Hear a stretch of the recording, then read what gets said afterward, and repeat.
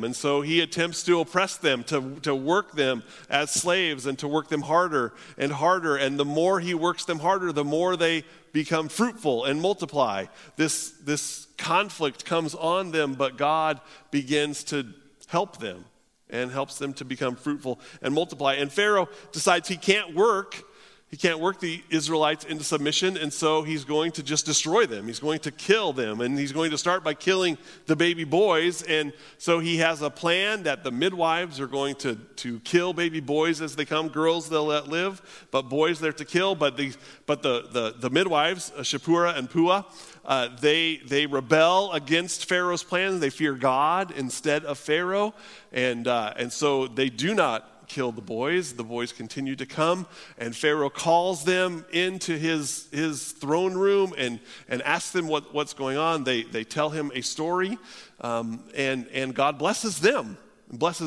with life. Even in the midst of death, when Pharaoh is trying to kill off the Israelites, the Hebrews, God is giving promise of life and actually giving life to those midwife women. Pharaoh then continues on. He has a new plan. He's going to have all of the Egyptians throw all of the Hebrew boys that are born into the Nile. And again, another cycle of conflict. Pharaoh is opposed to the Hebrews growing any longer, and he thinks that he can just destroy them through both oppression and through death. And I've said a couple different times that those tools are the same tools that are used against us even today. That Satan tries to convince us that we are slaves to sin, and that death, slavery and death are the tools that Satan uses against us. But God frees us from the slavery to sin, and he gives us eternal life through Jesus Christ our Lord. And we have hope today. There's a conflict and resolution story happening all through Scripture from the beginning to the end, and we see it lots of times here in Exodus. I mentioned to you early on that one of the things that we see over and over in these first books comes from Joseph when he told us in Genesis. He says to his brothers, what you meant for evil against me, God meant for good. And that's the cycle that we see here. All of these evil things that rise up, all of these things that Pharaoh tries to do, all of these things that Pharaoh means for evil against the Israelites, God uses for good. And we're going to see that even today in Exodus chapter 2. Last week, we looked at the beginning of chapter 2, the story of a woman who for 9 months anticipated having a baby, not knowing whether or not it would be one of the protected girls or one of the despised boys. And when it's a boy, they don't know what to do. They protect him. They hide him for several months. And finally, she builds an ark. She covers a basket and waterproofs a basket and does put him in the Nile. And that baby then is found by Pharaoh's daughter and is pulled up out of the basket, pulled up out of the Nile, and adopted into that family. And last week I shared that God works together all things for his glory. He uses bloodthirsty and murderous leaders like Pharaoh. He uses faithful and purposeful mothers like Jochebed. And he uses curious and compassionate strangers like Pharaoh's daughter to bring about his glory. Moses was named because she drew him out of the water. But the picture that Moses, the author, wants the Israelites to see is that he wasn't just drawn out of the water, but he was drawn out of slavery, drawn out of the oppression that the other Israelites were experiencing. He was drawn out of being enslaved and drawn into royalty, brought into the royal family, Pharaoh's family. Part of what happens in Exodus is that Moses wants, as he's writing it, as he's the author and is writing it out, he knows that as he shares these stories with the Israelite people, remember they get the story after they've been brought out of Egypt. As they remember the story, as they hear these early parts of the story, he wants them to look back and to remember those stories, but he wants them also to see the foreshadowing of what's to come. And so even in the midst of this, even in this story, he wants them to see that as Israel cries out, they're going to be pitied, that they're going to be rescued from certain death in the sea, that they're going to be moved from oppressed slaves into a royal priesthood. He wants them to see, he wants them to remember what's happened to them and to see that God was preparing them all the way through, that there was a foreshadowing going on. And you know, and I know, that Scripture doesn't just point to the foreshadowing of what happens from the beginning of Exodus to the end of Exodus, but all of Scripture is being foreshadowed there. That it's not just Moses who was the only baby rescuer that was born in Scripture, but that Jesus also has a story much like Moses's. I think Exodus is written so that we might see what's coming in Jesus. That Jesus is the basket, is the ark for us to be rescued. That Jesus is the one who hears our cries. That Jesus is the one who draws us out and rescues us. That Jesus is the one who intercedes on our behalf as Miriam did for Moses. Jesus is the one who moves us from the kingdom of darkness into the kingdom of light. Jesus is our rescuer. Jesus is our redeemer. Jesus is our only hope. And that's what we see here in this next part of Exodus chapter 2. Let's read together Exodus chapter 2. We're going to start in verse 11. It's page 45 if you're using a Pew Bible this morning. One day, when Moses was grown up, he had went out to his people and looked on their burdens, and he saw an Egyptian beating a Hebrew, one of his people. He looked this way and that, and seeing no one, he struck down the Egyptian and hid him in the sand. When he went out the next day, behold, 2 Hebrews were struggling together. And he said to the man in the wrong, "Why do you strike your companion?" He answered, "Who made you a prince and a judge over us? Do you mean to kill me as you killed the Egyptian?" Then Moses was afraid and thought, "Surely the thing is known." When Pharaoh heard of it, he sought to kill Moses, but Moses fled from Pharaoh and stayed in the land of Midian, and he sat down by a well. Now the priest of Midian had 7 daughters. And they came and drew water and filled their troughs to water their father's flock. Shepherds came and drove them away, but Moses stood up and saved them and watered their flock. When they came home to their father Reuel, he said, "How is it that you have come home so soon today?" They said, "An Egyptian delivered us out of the hand of the shepherds and even drew water for us and watered the flock." He said to his daughters, "Then where is he? Why have you left the man? Call him that he may eat bread." And Moses was content to dwell with the man, and he gave Moses his daughter Zipporah. She gave birth to a son, and he called his name Gershom, for he said, "I have been a sojourner in a foreign land." During these many days, the king of Egypt died, and the people of Israel groaned because of their slavery, and they cried out for help. Their cry for rescue from slavery came up to God, and God heard their groaning, and God remembered his covenant with Abraham, with Isaac, and with Jacob. God saw the people of Israel, and God knew. This passage here in Exodus chapter 2, the main character, the prime character that we see is Moses. We see what Moses did and what Moses thought and what Moses heard. But we know, even as we looked at those last verses there, we know the real prime character, the prime mover in all of this is God.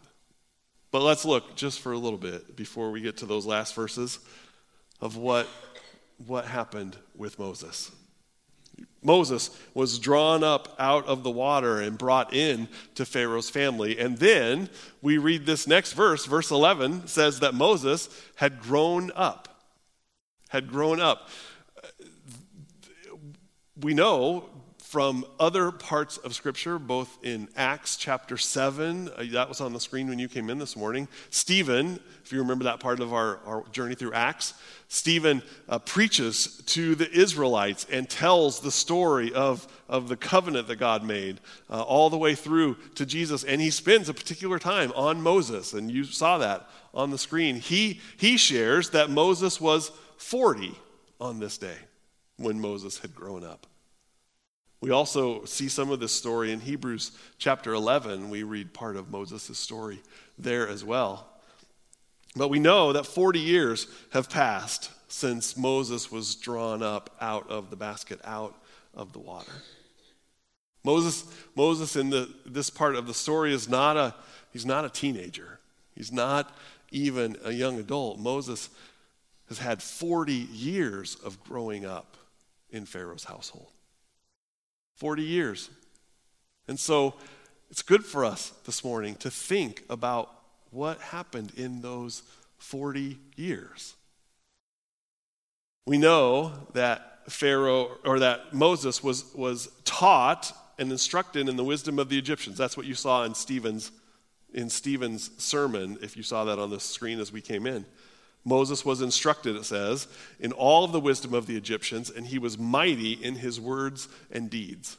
Moses was a part of Pharaoh's household, grew up as a part of Pharaoh's household. He is Egyptian. In fact, if you heard it in the story, when the priest's daughters, at the second part of this story, when they talk about the man who helped them at the well, they say, an Egyptian helped us at the well. Moses is Egyptian, even though he is Hebrew, even though he comes from an Israelite family. He is Egyptian. He grew up in Pharaoh's household. He knows all of the things that Pharaoh's children know. He grew up in those schooling. He looks like an Egyptian. He carries himself as an Egyptian. For 40 years, he has lived as an Egyptian. But he's also Hebrew. He's also part of the Israelites. And it's easy for us, I think, to begin to let our eyes linger on the palace that Moses is growing up in and forget that for 40 years, while Moses is being trained in the wisdom of the Egyptians, the Israelites are oppressed and enslaved. We read the story, we see that the baby has been drawn up out of the basket. The rescuer, we know, has been drawn up out of the basket, and we think, oh, the good times are right around the corner. The rescue is right around the corner. But it's 40 years since the baby was drawn out of the basket.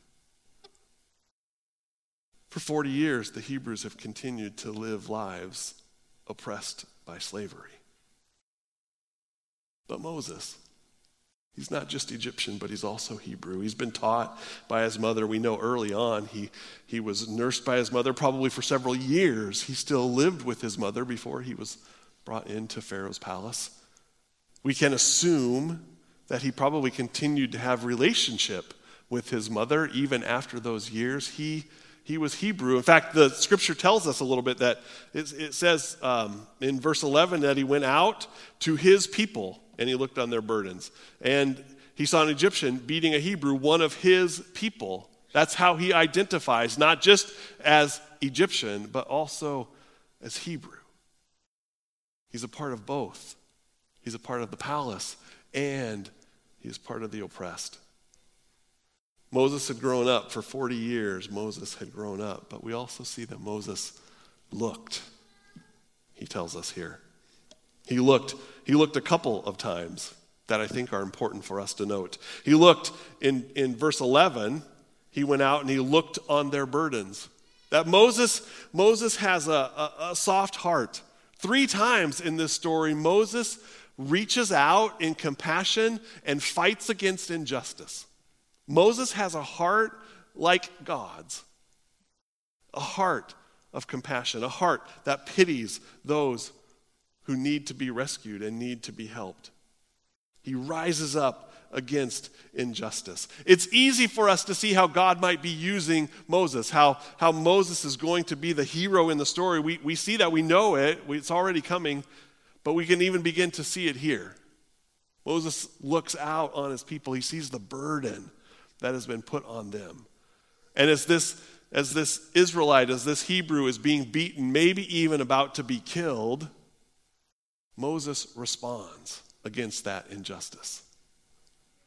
But he also tells us in verse 12, he looked on the burdens, it said in verse 11, but he looks again here in verse 12, and this looking has a whole different connotation, I think. In verse 12 it says, he looked this way and that, seeing no one, he struck down the Egyptian and hid him in the sand.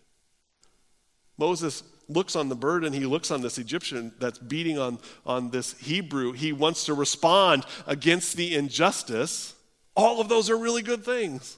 All of those fall into this hero category that we have Moses into. And then the next thing that happens is he looks this way and that, so that he won't get caught doing what he knows he shouldn't do. He looks this way and that. And I think the idea that we're to get here is that, yes, Moses is being raised up as the leader. Moses is being raised up as the rescuer. He was saved in the basket. But Moses is like you and I. Moses is not perfect, but Moses is flawed. And we'll continue to see Moses' flaws as we carry on. But Moses is flawed. He knew. He looked this way and that before he struck down the Egyptian. And that's the next thing I want us to look at in verse 12. Moses strikes down the Egyptian. He sees injustice and he responds. He rescues. He sees what's going on. He sees this Egyptian beating the Hebrew man. And he decides, I can do something about this. This cannot stand any longer. And he looks this way and that and kills the Egyptian. Rescues the Hebrew, rescues the Israelite. In his own power, in his own strength, in his own effort, Moses is able to rescue this Hebrew man who is being beaten. That's a good thing. In fact, as Stephen talks about this killing, Stephen does not, in Acts chapter 7, Stephen does not allude at all to this being a wrong killing, an unjustified killing. But I think the picture is that Moses, with his own strength, with his own power, with his own efforts, trying to rescue the Hebrew people, realizes, I think we all realize, that it's futile. That he's not going to be able to do it. Moses does not have an army. He's not going to be able to one-on-one go after all of the Egyptian oppressors and look this way and that and kill them and hide them in the sand. Moses is not going to be able to depend on his own strength. He's not going to be able to depend on his own abilities. And yet that is almost always how we do it.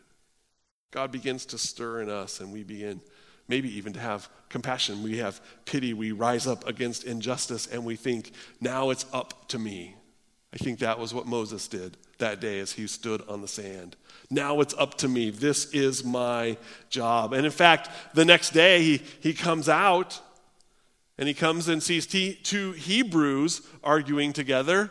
And he says, I am the rescuer. I'm going to step in and I'm going to help these two now and fix their problem. And he rises up again against injustice and shows compassion and tries to break up the fight between the two Hebrews. And yet even there, he sees that his own efforts are in vain. He can't even help there. He's rejected by his own people. He's rejected even as he tries in this second instance to help his people. Who made you a prince and a judge over us? Do you mean to kill me just as you killed the Egyptian? I think as that comes, he's struck. He's afraid instantly. Moses is scared. He's not going to be able to do what he had wanted to do. He had wanted to help his people. He had wanted to rescue them. He had wanted to do what he felt like maybe even God was calling him to do. And yet, in all of his strength and in all of his efforts, he was unable to do it. Moses is afraid, I think, because he knows he can't do what he wants to do, and he's afraid for his life. Pharaoh is going to hear what's happened. Pharaoh is going to see that Moses has sided with the Hebrews and not with the Egyptians, that Moses has chosen a side. That's part of what Stephen tells us too, that Moses has chosen a side and he's not on the side of the Egyptians. He's rejected. He's turned his back on the Egyptians, and now the Hebrews are turning their back on him. He's rejected by his own people. So Moses, after he strikes down the Egyptian in verse 15, chapter 2, verse 15, we see that Moses then flees. Moses runs. Moses hears that what he has done is out, that Pharaoh has heard it, that Pharaoh is going to come after him, and he runs for his life. He flees. He gets as far away as possible. He runs to the land of Midian, and when he gets there, he comes upon this well and waits by the well. He doesn't have any idea, I don't think, what he's going to do or where he's going to go. And so he has decided the best place for him to stop is where there's water in the desert. And so he stops and he sits down by the well. And while he's there, the priest of Midian has 7 daughters who come to water their flock. They go through the whole process of drawing the water out of the well, of filling the troughs full of water. And as they do that, as happens often, the shepherds arrive with their flocks and they shoo the girls away and shoo their flocks away so that they can come and drink up all of the water that's been drawn out of the well and put into the troughs.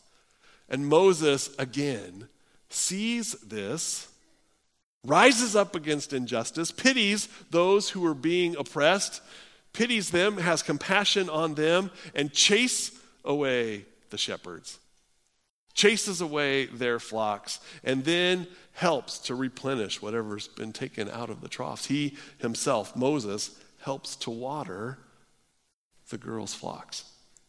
They get back home, the girls get back home, and their dad is surprised to see them because on most days they go, they fill the troughs, the shepherds arrive, they have their flocks drink all of the water, and then the girls probably fill the trough up again and feed their own flocks. But today, they're back early. And Reuel says, "Why are you back so soon?" And they share. There was a man who protected us. He chased away the shepherds. He saved us. He helped us to water our flock. Moses was moved by compassion and stands against injustice even when he's not in his home territory. And we see here that Moses is shown favor. Moses is given grace from God. He meets with Reuel. He calls him. He says to come back. We find later that Reuel's name is Jethro. We find out later in Exodus. Moses' soon-to-be father-in-law. Jethro is a priest, it says. Reuel probably is a friend of God. That's what his name means, friend of God.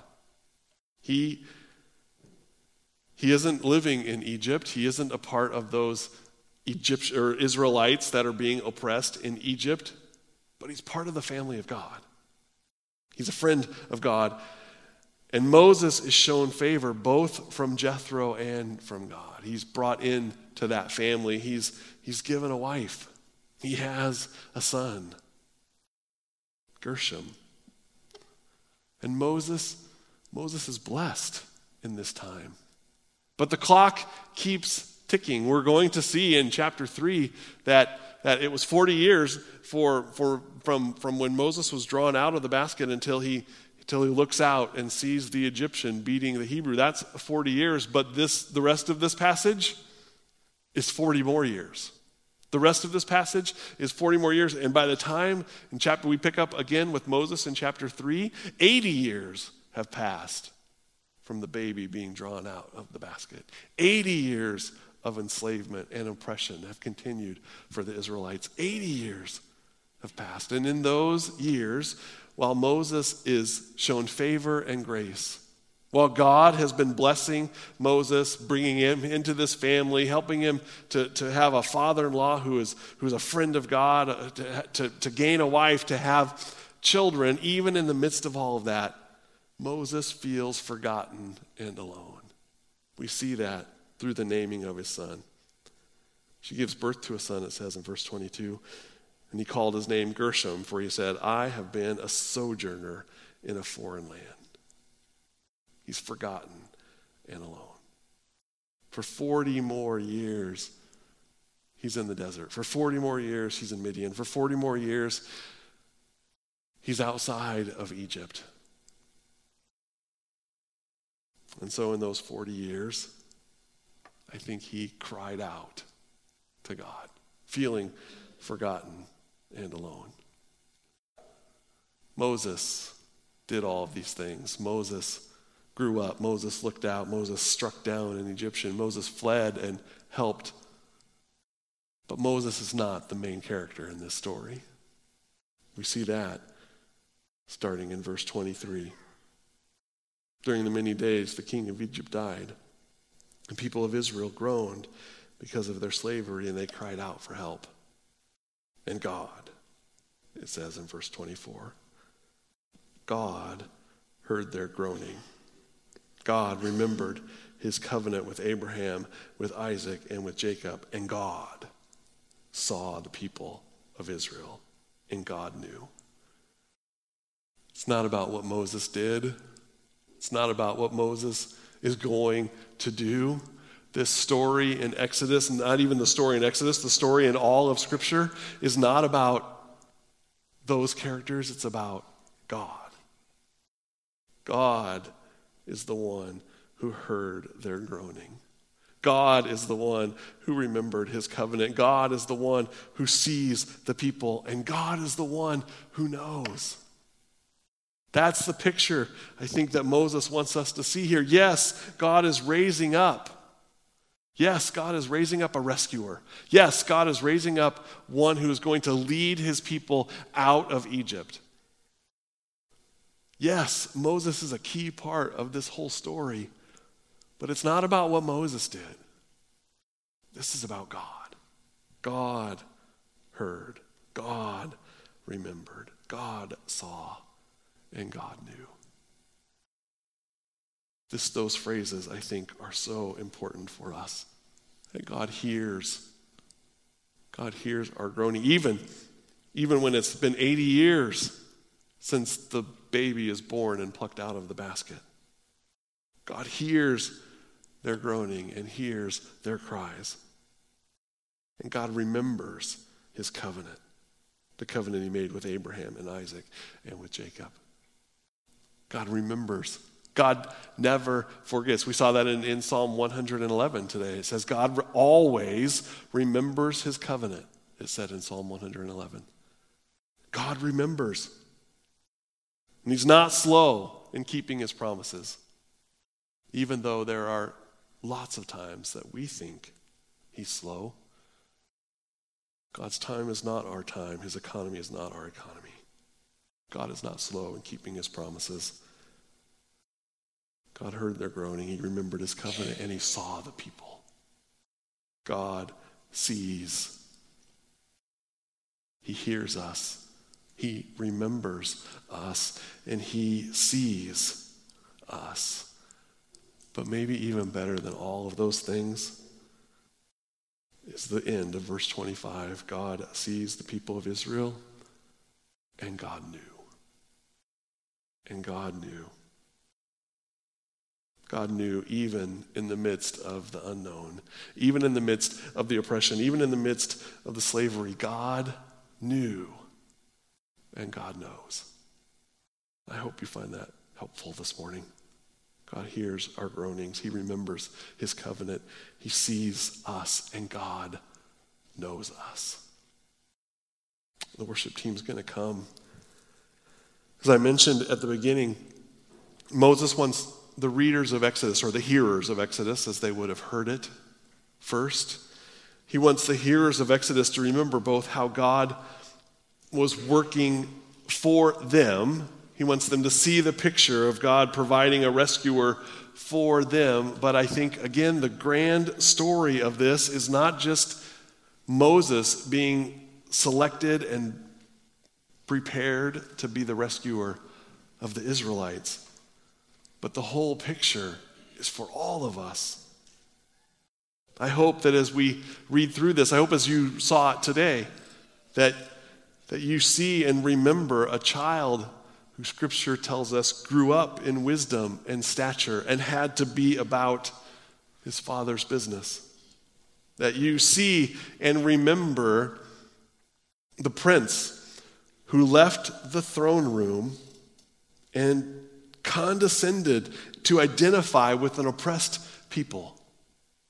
I hope that you see and remember a rescuer who was rejected by his own people, who even some said, "Who do you think you are, the King of the Jews?"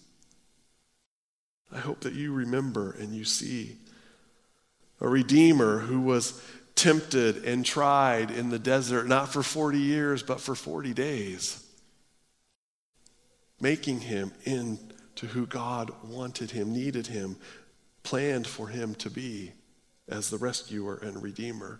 I hope that you see and remember a Savior who felt alone and despised and forgotten and forsaken. I hope that you see that God knew, and while we were still sinners, God sent his Son, Jesus, so that we might have a way, so that we might have a redemption, so that we might have a rescue. The story of Exodus is not just about the Israelites being rescued out of Egypt, but the story of Exodus is about you and I being rescued out of sin and brought into the family of God. I hope that you might rejoice in that together this morning. Please stand as we worship together today.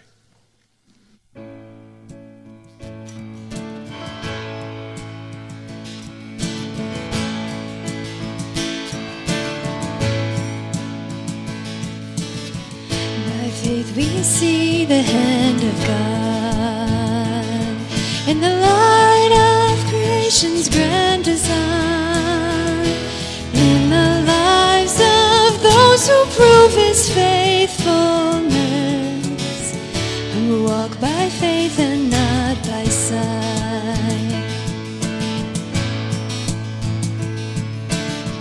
By faith our fathers roamed the earth, with the power of his promise in their hearts, of a holy city built by God's own hand, a place where peace and justice reign.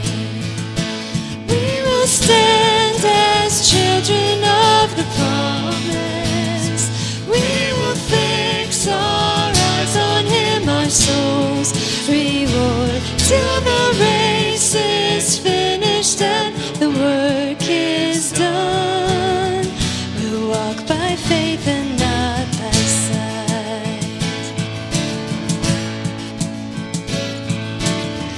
By faith the prophets saw a day when the longed for Messiah would appear, with the power to break the chains of sin and death, and rise triumphant from the grave. By faith the church was called to go in the power of the Spirit to the lost, to deliver captives and to preach good news in every corner of the earth. We will stand as children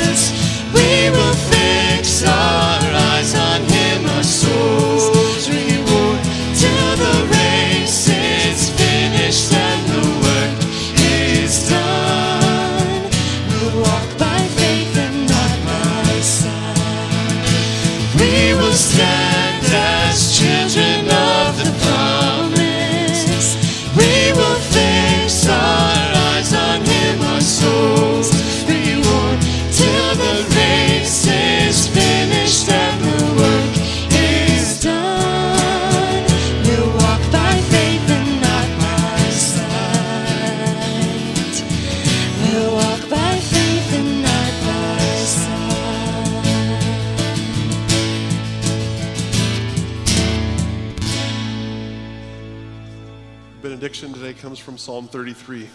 Our soul waits for the Lord. He is our help and our shield. For our heart is glad in him because we trust in his holy name. Let your steadfast love, O Lord, be upon us, even as we hope in you. Thank you for coming this morning.